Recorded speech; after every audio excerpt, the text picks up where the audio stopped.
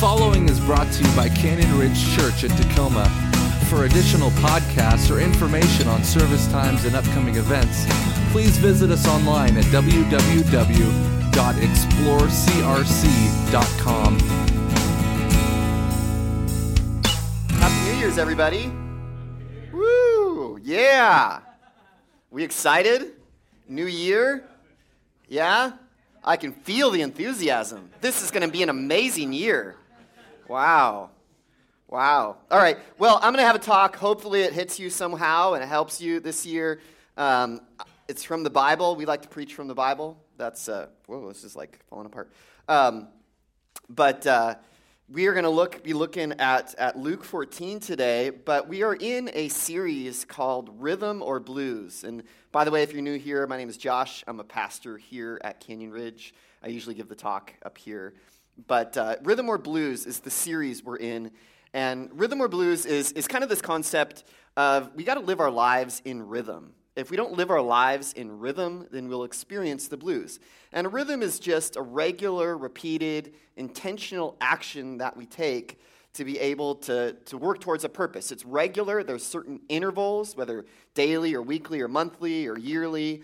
It's repeated. It's the same time after time, and it's intentional. There's a purpose that we're doing this for. It's not just a dead ritual or dead routine. There's a purpose for it. And so we're looking at some rhythms that we should live as Christians and to live the Christian life and to experience all that Jesus came to bring us and to live the life that Jesus has called us to.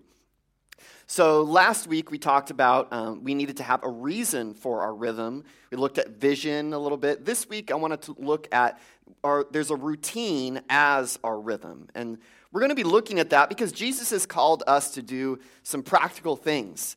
Jesus has called us to live a life. We're not just supposed to be people that are students. We're supposed to be followers of Jesus. That's what he asked us to do. He said, follow me. That's what he commanded us to do. He said, follow me. Not just learn from me, not just know a bunch of good stuff, but actually do some things. And so our faith is very practical. So we're looking at some practical things.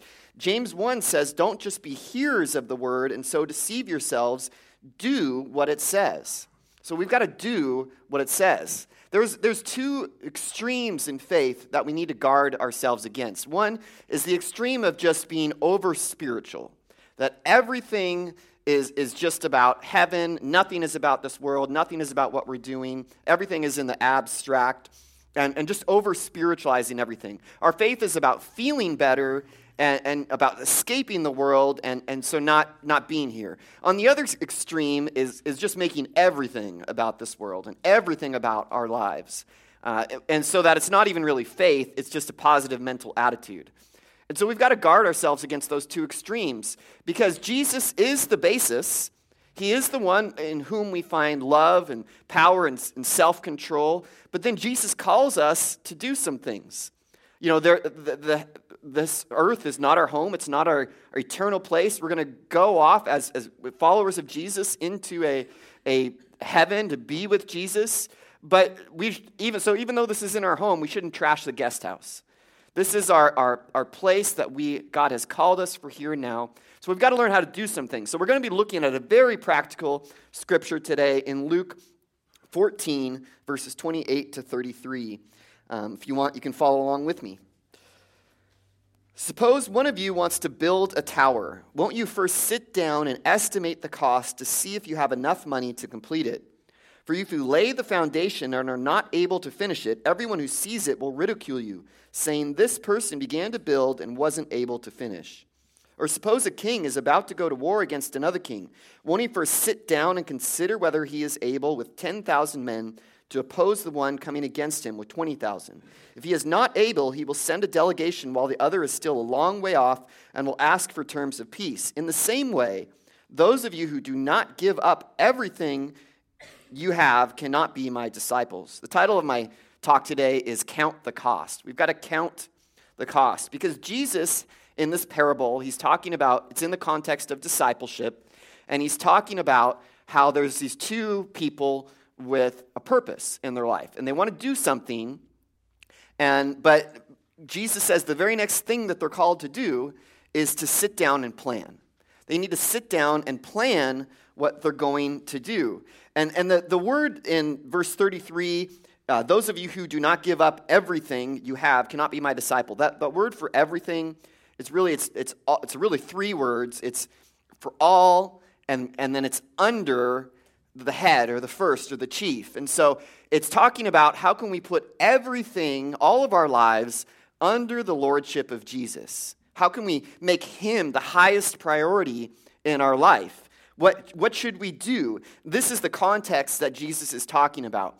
And I know for me, he's saying, well, for all of us, he's saying that if you want to follow Jesus, you have to plan.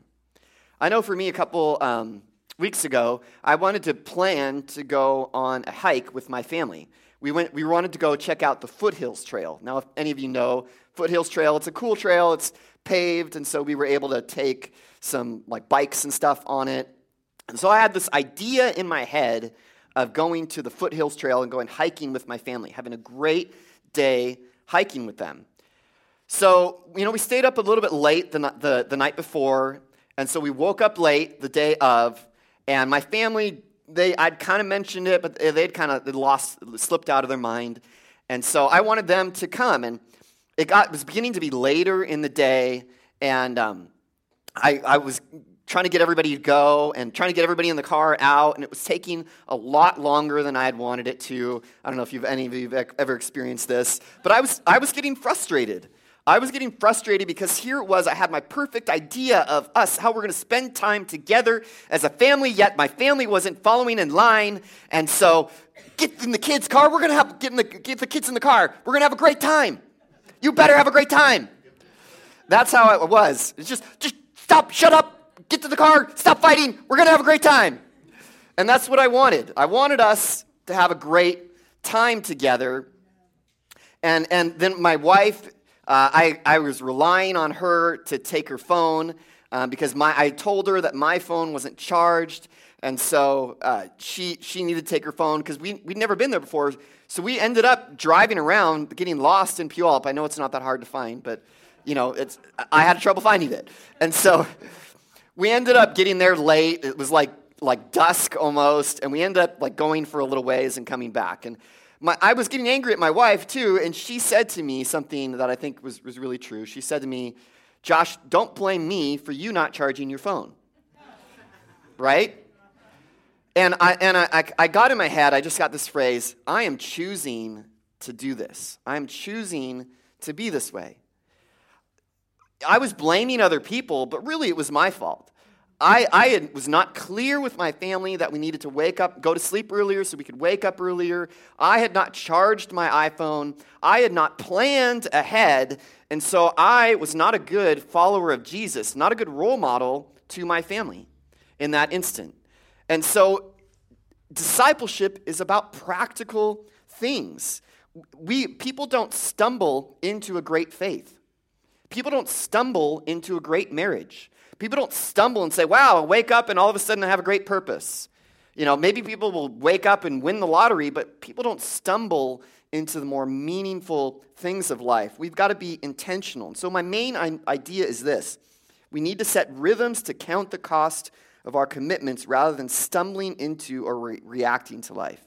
See, Jesus was talking in the context of discipleship that you've got to take time to sit down and plan. Too often, we let distractions or demands or even our own desires begin to waylay us, begin to deter us from the calling that God has for our lives. And because a lot of times, it's because we didn't take the time to plan and think through what God wants to do. This time of year is a time of year where all of us are more open to changing our lives, to setting new rhythms in our life. And I want to suggest to you today that one rhythm that we need to set is a rhythm of planning, but not just planning in terms of business, but incorporating God as a part of our planning. Yeah. And so this takes a lot of different ways. For one, it can start moment by moment. It's little decisions that lead us to the places where we are. Again, you might not be able to stumble into success, but you can stumble into sin. People can wake up one day and say, and all of a sudden they're an addict. But no, it wasn't that they thought years ago, hey, someday I'm going to be an addict. I think I'll be an addict someday. So they're intentional about their choices to become an addict. Or no newlywed couple ever woke up and say, hey, in a few years we're going to get divorced. But they can stumble into it because it's the little decisions in our lives that can lead us astray. Jesus says in Mark 1:15, the time has come, he said. Time has come to get a new stand. The time has come, he said. The kingdom of God has come near. Repent and believe the good news. He's saying that word for time in that is kairos. It's the Greek word, a Greek word for time. There's chronos and kairos. Chronos is like 12 o'clock, February, chronological time. Kairos is more like the opportunity of the moment, the opportunity of a lifetime, the opportunity of recognizing the opportunity in the moment. And so he is saying, he's not saying the time has come. He's not saying it's 12 o'clock, so now you've got to repent and believe the good news. He's saying the time has come. In other words, this is the opportunity. We've got to recognize that God is working in our lives and that there's a spiritual opportunity here for us to follow God's leading in our lives. And so we can take that opportunity. How do we recognize the moment? How do we recognize the opportunity in us? For one, there was a Air Force colonel that, any military people in here? Any military people? Raise your hands. You might know the OODA loop. The OODA loop. Does that recognize anybody, any military people? So an Air Force colonel developed this for fighter pilots. And it's OODA, O-O-D-A. And the first O stands for observe. So when the pilot, when he was going into enemy territory, he would observe his surroundings. He would have already observed the culture. He would have already observed kind of the layout of the land. He would make his observations, so then he would form a picture of what that would be. And so he was observing things. As Christians, every day we face battles. And usually the battles is in ourselves. The enemy is in a me. It's in me. I am my own worst enemy sometimes, as my story has shown. And we've got to observe not only our external environment, the external surroundings, we've got to observe our internal environment. What are we feeling? What's going on in our life? What are our thoughts? What are the thoughts that we're thinking? What are the things that God is working in us that we might be resisting and pushing against? We've got to observe those things. And then the second O is orient. The pilot would orient him or herself to the situation. So they would form a picture in their mind based on what they've observed, and they would orient that then to the reality of their training as a fighter pilot. Okay, given this situation, given what I'm experiencing right now, and given the teachings that I've learned, what am I called to do? And I think as Christians, too, we've got to take, okay, this is the way I'm feeling right now. Right now, I'm feeling tempted. Right now, I'm feeling like I want to respond against this offense against me. Right now, I'm feeling like I want to react to that distraction, and I want to watch YouTube, or I want to go on Facebook, some of those things. So those are the different ways that we can feel inside. Okay, well, now we've got to orient ourselves. What has Jesus called us to do in the midst of those situations? This is where it helps to remember Scripture. When he was tempted by the devil in the wilderness, he went out and he had Scripture to respond to his enemy. We've got to have Scripture that is the promises of God. We've got to memorize the promises of God so that we can speak those out. Because if we don't, we'll live by our impulses and not by the calling of God in our lives. And that's how we get led astray.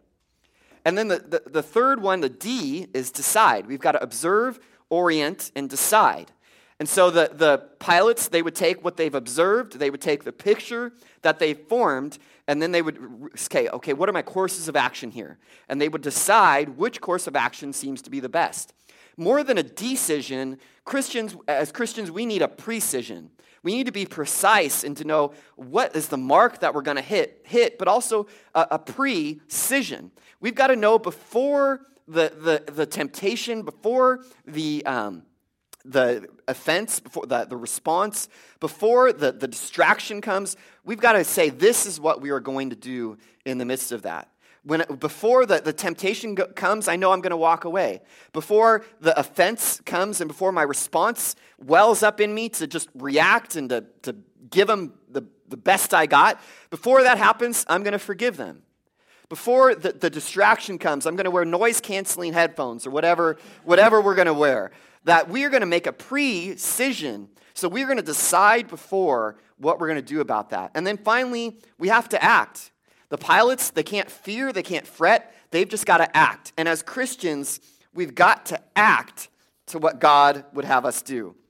What he would call us to do. Oftentimes, we react to life. We just react to whatever is coming our way. And so we've got to learn how can we respond, not react. And say, like I did in my example, say, I choose my response. Sometimes we say, oh, you're making me mad. But you're choosing to be mad in that moment. Or sometimes you're saying, oh, the circumstances happen, and that's the reason why I'm here. We can blame all sorts of things, but when we say in our mind, I choose to do this, I choose to respond this way, I choose to be this way, then all of a sudden it changes our thinking to realize, okay, I have the power to choose differently. I have the power because I have God in me.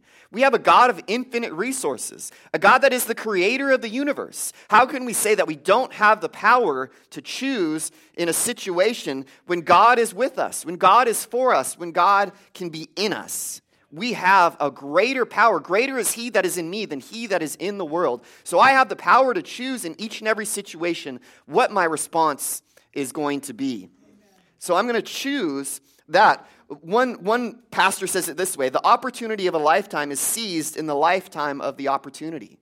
That there is a short window so often in our lives that we've got to be able to observe, orient, decide, and act. And that's a quick thing that we do, and it's something that we've trained ourselves on. We know how we're going to respond in certain situations. And so we're not going to let little decisions lead us astray and lead us to stumble into sin, but we're going to make that choice. We're going to make that decision ahead of time to say, I'm going to do what God has called me to do. And I love this way too. Another pastor said it. He said, you make your choices, and then your choices make you. We have to be ones that are intentional about our decision making. And we've got to take time, even if it's just a couple seconds, to say, okay, what's the observation?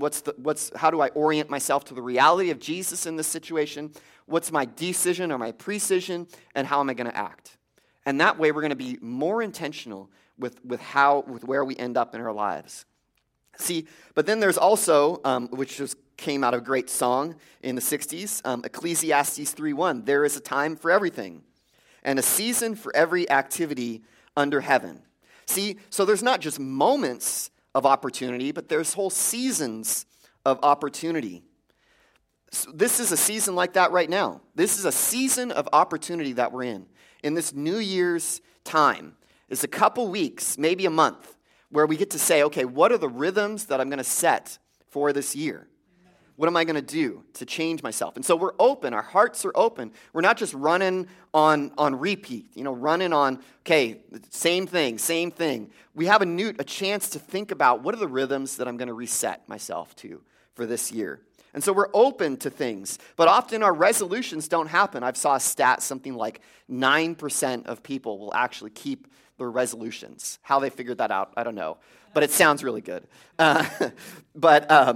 In verses 29 to 30, Jesus says, for if you lay the foundation and are not able to finish it, everyone who sees it will ridicule you, saying, this person began to build and wasn't able to finish. You see, they laid a foundation, but they couldn't finish.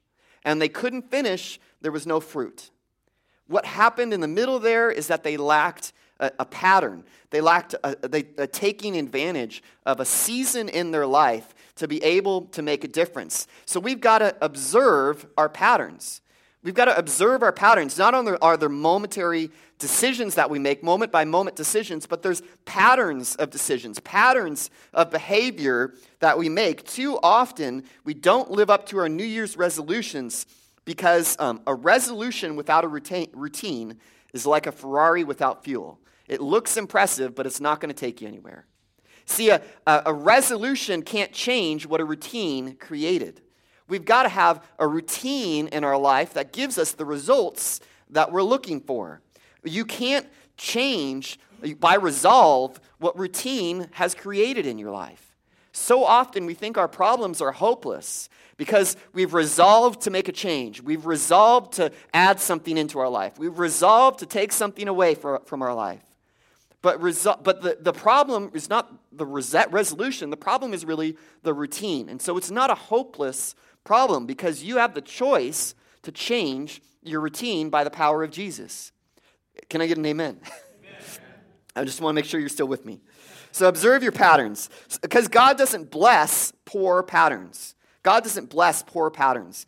I hung out with some friends from high school last night for my birthday. I turned 40, which is, thank you for that. So I hung out with some of my old friends, and none of them are Christians. So it was a chance for me to witness to these guys. And I was talking to one of them because one of them, even though he's not a Christian, he says he believes in God, but he's not a Christian. He still loves Jesus. Jesus sounds like a great guy. He doesn't love the church, though. That's his problem. Because his wife, when she was younger, she fell in with the wrong crowd at church, and they were doing some things. And the mom, there was some people in the church that were speaking against her. And so the mom took this girl, she was a girl at the time, took her to the pastor and expected the pastor to kind of be a mediator between the two. And instead of the pastor being a mediator, the pastor was more of an accuser, telling her what she did wrong and that she shouldn't be with these people and that she's just, that's not the type of church we are. If you're new here, I'm not going to judge you. This is not a judgmental church. We are a church that is more like a hospital for the broken than a club for the members. So even though we do have a membership, this is a place where we want to come and we want to help you find Jesus, and we want to help you get healthy and follow Jesus and do what he's called for you to do in his life. That's the type of church we are. And so we are a people that want to love people. We want to love people. And so anyways, they ended up leaving the church. And so many churches are saying, oh, well, God is not blessing our church. But maybe the church has a pattern of being judgmental. And maybe that's really, it's not that God's not blessing your church. He wants to bless your church. But every time a new person comes into the church, you judge them right back out the door. And so we want to say that God can bless better patterns in our life. For some of us, we might say, I'm not a morning person, right? Would anybody say that? I'm not a morning person? I would probably say that. I mean, it's hard to function before 7:30 or so. I'm not necessarily a morning person. And that's my statement. But then I go back and I look at my routine. And what was my routine? And maybe I watched TV too late because I wanted to watch another episode of 100. Or maybe I wanted to stay, I drank some caffeinated beverage, or maybe I was worried about all the things that I didn't do or that needed to be done. Maybe I didn't set out my clothes the night before, and then I wake up and I'm tired and I'm not ready and I'm having to scramble and I say that I'm not a morning person. Like with some of us, we say we're not a morning person like it's an ethnicity. Like, I'm not a morning person and I'm white or something, that. We have the choice to change things, and a lot of times the change that we need is not in our resolution. The change that we need is in our routines. Some of us, we have a pattern of crashing the commitments in our lives, and our mouths keep writing checks that our character can't cash. And so we're trying to say we can do all these things, but each time something better comes in the way, then, hey, we're going to go with that. Hey, I made this resolution, I made this commitment to you that I'm going to do this, but then my mom called me and she needed for me to go help her move, and so I went and helped her move, and then I didn't have time for your thing. And then it really is about integrity.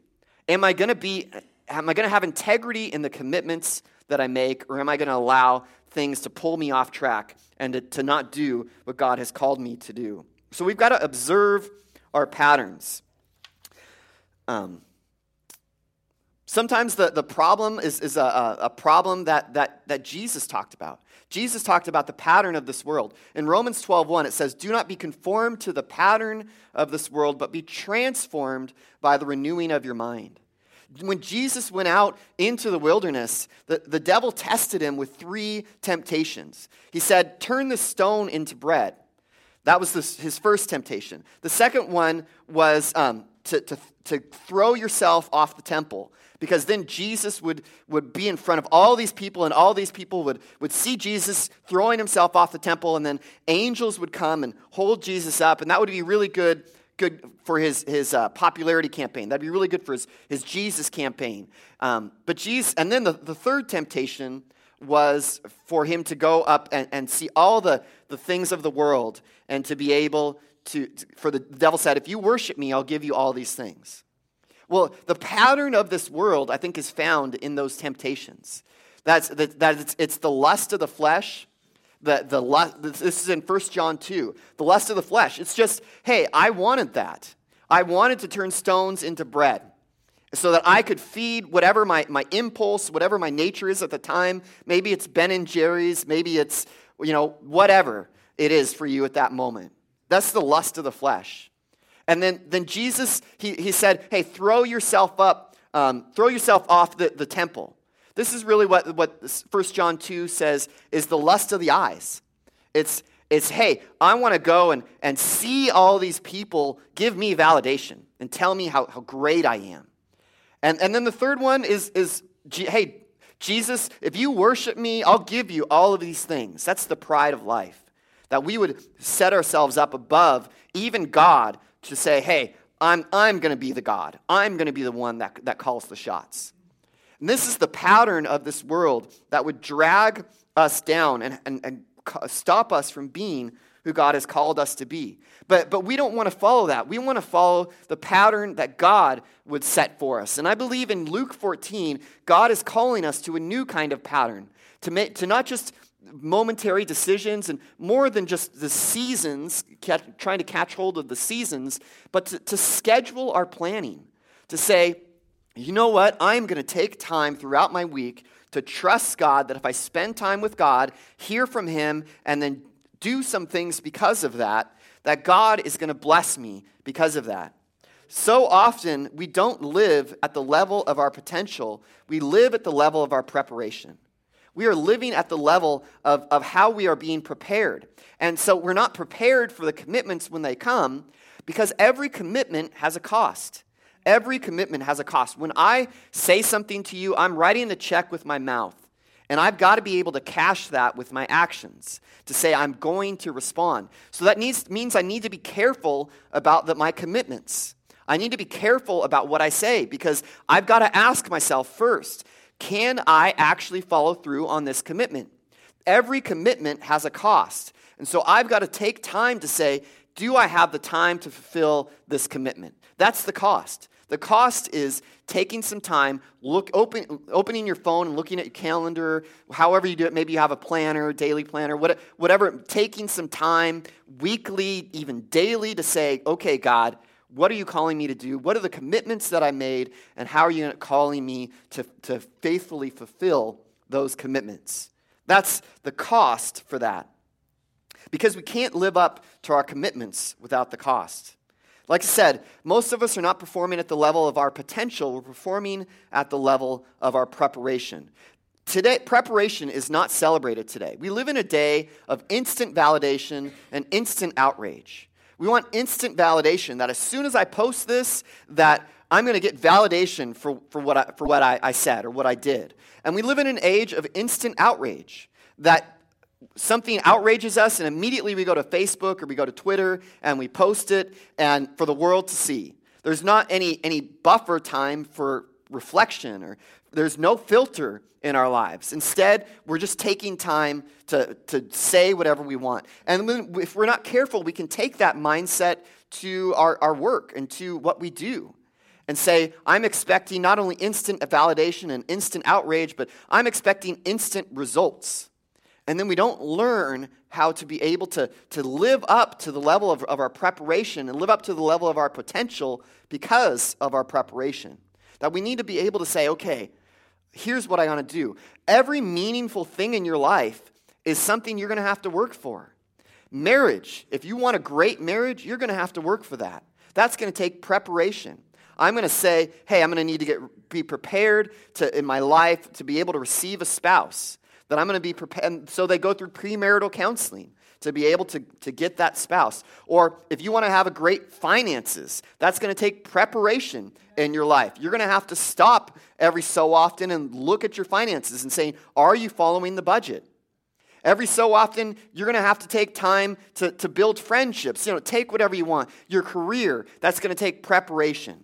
We've got to live to our potential through our preparation. This is true for me. I mean, you expected me to come up here and prepare to preach to you. How would you like it if I just came up here and said, okay, hey, so I didn't prepare. What do you guys want to talk about today? Anybody got some good ideas? Anything you want to talk about? No. You expect me to come up here and prepare. And so I want to prepare this talk for you. This week, it was really hard. We had a bunch of sick people in our house, and we had lights go off because of a windstorm. But thankfully, I was prepared in advance through all of those different things so that I could come here and I could speak to you. Now, I'm prepared to preach. Are you prepared to receive? Because last I checked, it's the soil that determines the quality of the seed, of the plant, and how much the seed will grow. If you come here every week not expecting to hear from God, not expecting that God is going to work in your life, then I can preach my little heart out, but nothing is going to change in your life. You've got to be prepared to hear from God, because preparation, it's not only true in our personal lives, it's also true in our faith, that we've got to be prepared to receive from God. Part of that is being prepared for progress in our life. Do you know creativity doesn't thrive in chaos? Creativity needs an underlying structure to be able to happen and to be able to grow. Too many of us are living in chaotic lives, and so we can't hear from God because we're living with urgent demands of everything pressed on us. If I was trying to prepare for the last minute for this talk, then I wouldn't be able to hear from God. Some people say, okay, well planning takes the God out of the process. No, planning actually has God more in the process when God is a part of your planning. Because I can hear better from God when it's a week, 2 weeks, 3 weeks, and I don't have the pressure of the urgent demands on me. It's like trying to write a message when I've got a jackhammer right out beside my window. I've got to be able to have the presence and the state of mind that I can hear from God. And too many of us are living lives that are chaotic because we didn't take time away to prepare and to plan for what God wants to do in our lives. And lastly, we've got to trust the process. We've got to commit to God's purpose. I had to remember my own message for a second. We've got to commit to God's purpose. We've got to observe our patterns. We've got to schedule our planning. And lastly, we've got to trust the process. We've got to count the cost. See what I did there? C-O-S-T? All right. Okay. Well, it wasn't good. Okay. But that's how I want to craft memorable sermons for you guys. So trying to be creative. I took time. You guys, while you're busy working a real job, I'm thinking in my office about how can I make this, how can I use these letters so I can, anyway. And I only work on Sundays too, right? So, yeah. But we've got to trust the process. I remember in my life, as I'm closing the first half of my sermon, just kidding, through my life, I remember when I was in seminary, I wanted to be a pastor of missions. I really wanted to do local mission, international mission, that type of stuff. The one place I didn't want to be is I didn't want to be a youth pastor at a suburban, white, affluent church. That's what I did not want to be. And then my first job out of seminary was as a youth pastor in a white, affluent, suburban church. And so God met me there. And then I didn't want to be a lead pastor because I wanted to be involved in missions and out in the community. And then God called me to plant a church. And then I didn't want to work at Church on the Ridge because it was out all the way out in Snoqualmie, and that seemed rural to me or suburban. I wanted to be in the city. And then God called me out to a rural suburban church, and God spoke to me in that moment. He said, Josh, if you don't commit, you won't grow. We've got to be able to commit, and we've got to trust God in the process, because if we keep running around because grass always seems greener on the other side, the one problem that we might be dealing with problems in our external situation, but the problem we won't be dealing with is us. Sometimes if your problem is following you from situation to situation to situation, what's the common denominator? It's probably you. And so how do you deal with that? You commit to something. We want you to commit to something this year, no matter how small it is, because God will meet you in the process. Mr. Miyagi won't always tell you why you're painting the fence, but he has a purpose in mind. God has a purpose in mind for you. I'll close with this last illustration. Paul is a great apostle and wrote 2/3, or either him or somebody he knew wrote 2/3 of the New Testament, one of the greatest missionaries for the Christian faith ever. Paul was praying to go into the province of Asia because he wanted to preach the gospel in the province of Asia. That sounds like a great thing that God would want him to do. But the Holy Spirit kept him from going into the province of Asia. And why would that happen? Why would God keep Paul from preaching about him somewhere? Wouldn't he open doors everywhere? Well, Paul, when in the midst of just constantly being denied access to Asia for whatever reason, he had a vision of a man from Macedonia. And in his dream, in the vision, this man from Macedonia was saying, come over here and help us. And so Paul woke up the next day, and as a follower of Jesus, trusting God, that God was working in his situation, that he was trusting the process, that he had to trust the person in the process. He went up and he went to Macedonia and he preached the gospel. And we know today that now that was one of the two most important moments in Paul's career as a missionary, because that opened up the gospel to the West. You and I are here today because of the vision that Paul had of that man from Macedonia, that would open up the gospel to the Western culture. And God has a purpose in your life. He's working in your life. And so more than trusting the process, we've got to trust the person. When we come to trust Jesus, it's like we're giving him an apartment. And it's not like we don't have to remodel the apartment. We just give the apartment to him and say, okay, Jesus, this apartment, this home that is my heart is now yours. And you're going to work in my heart, God. And you're going to be there for me. But Jesus, he loves us right where we are, but he also loves us too much for us to stay there. And so he comes in and he's going to remodel that apartment. He's going to remodel that home. And he's going to ask us to work with him in that, to take steps of faith, but to trust him in the process, that he is good. And more than trusting the process, we've got to trust the person. We've got to trust the person of Jesus Christ, that he loves us, that he's with us, that he's for us, that he's involved in our lives. And if there's nothing else you do this year, trust the person of Jesus Christ, that he will be with you in your life because he loves you and he is for you.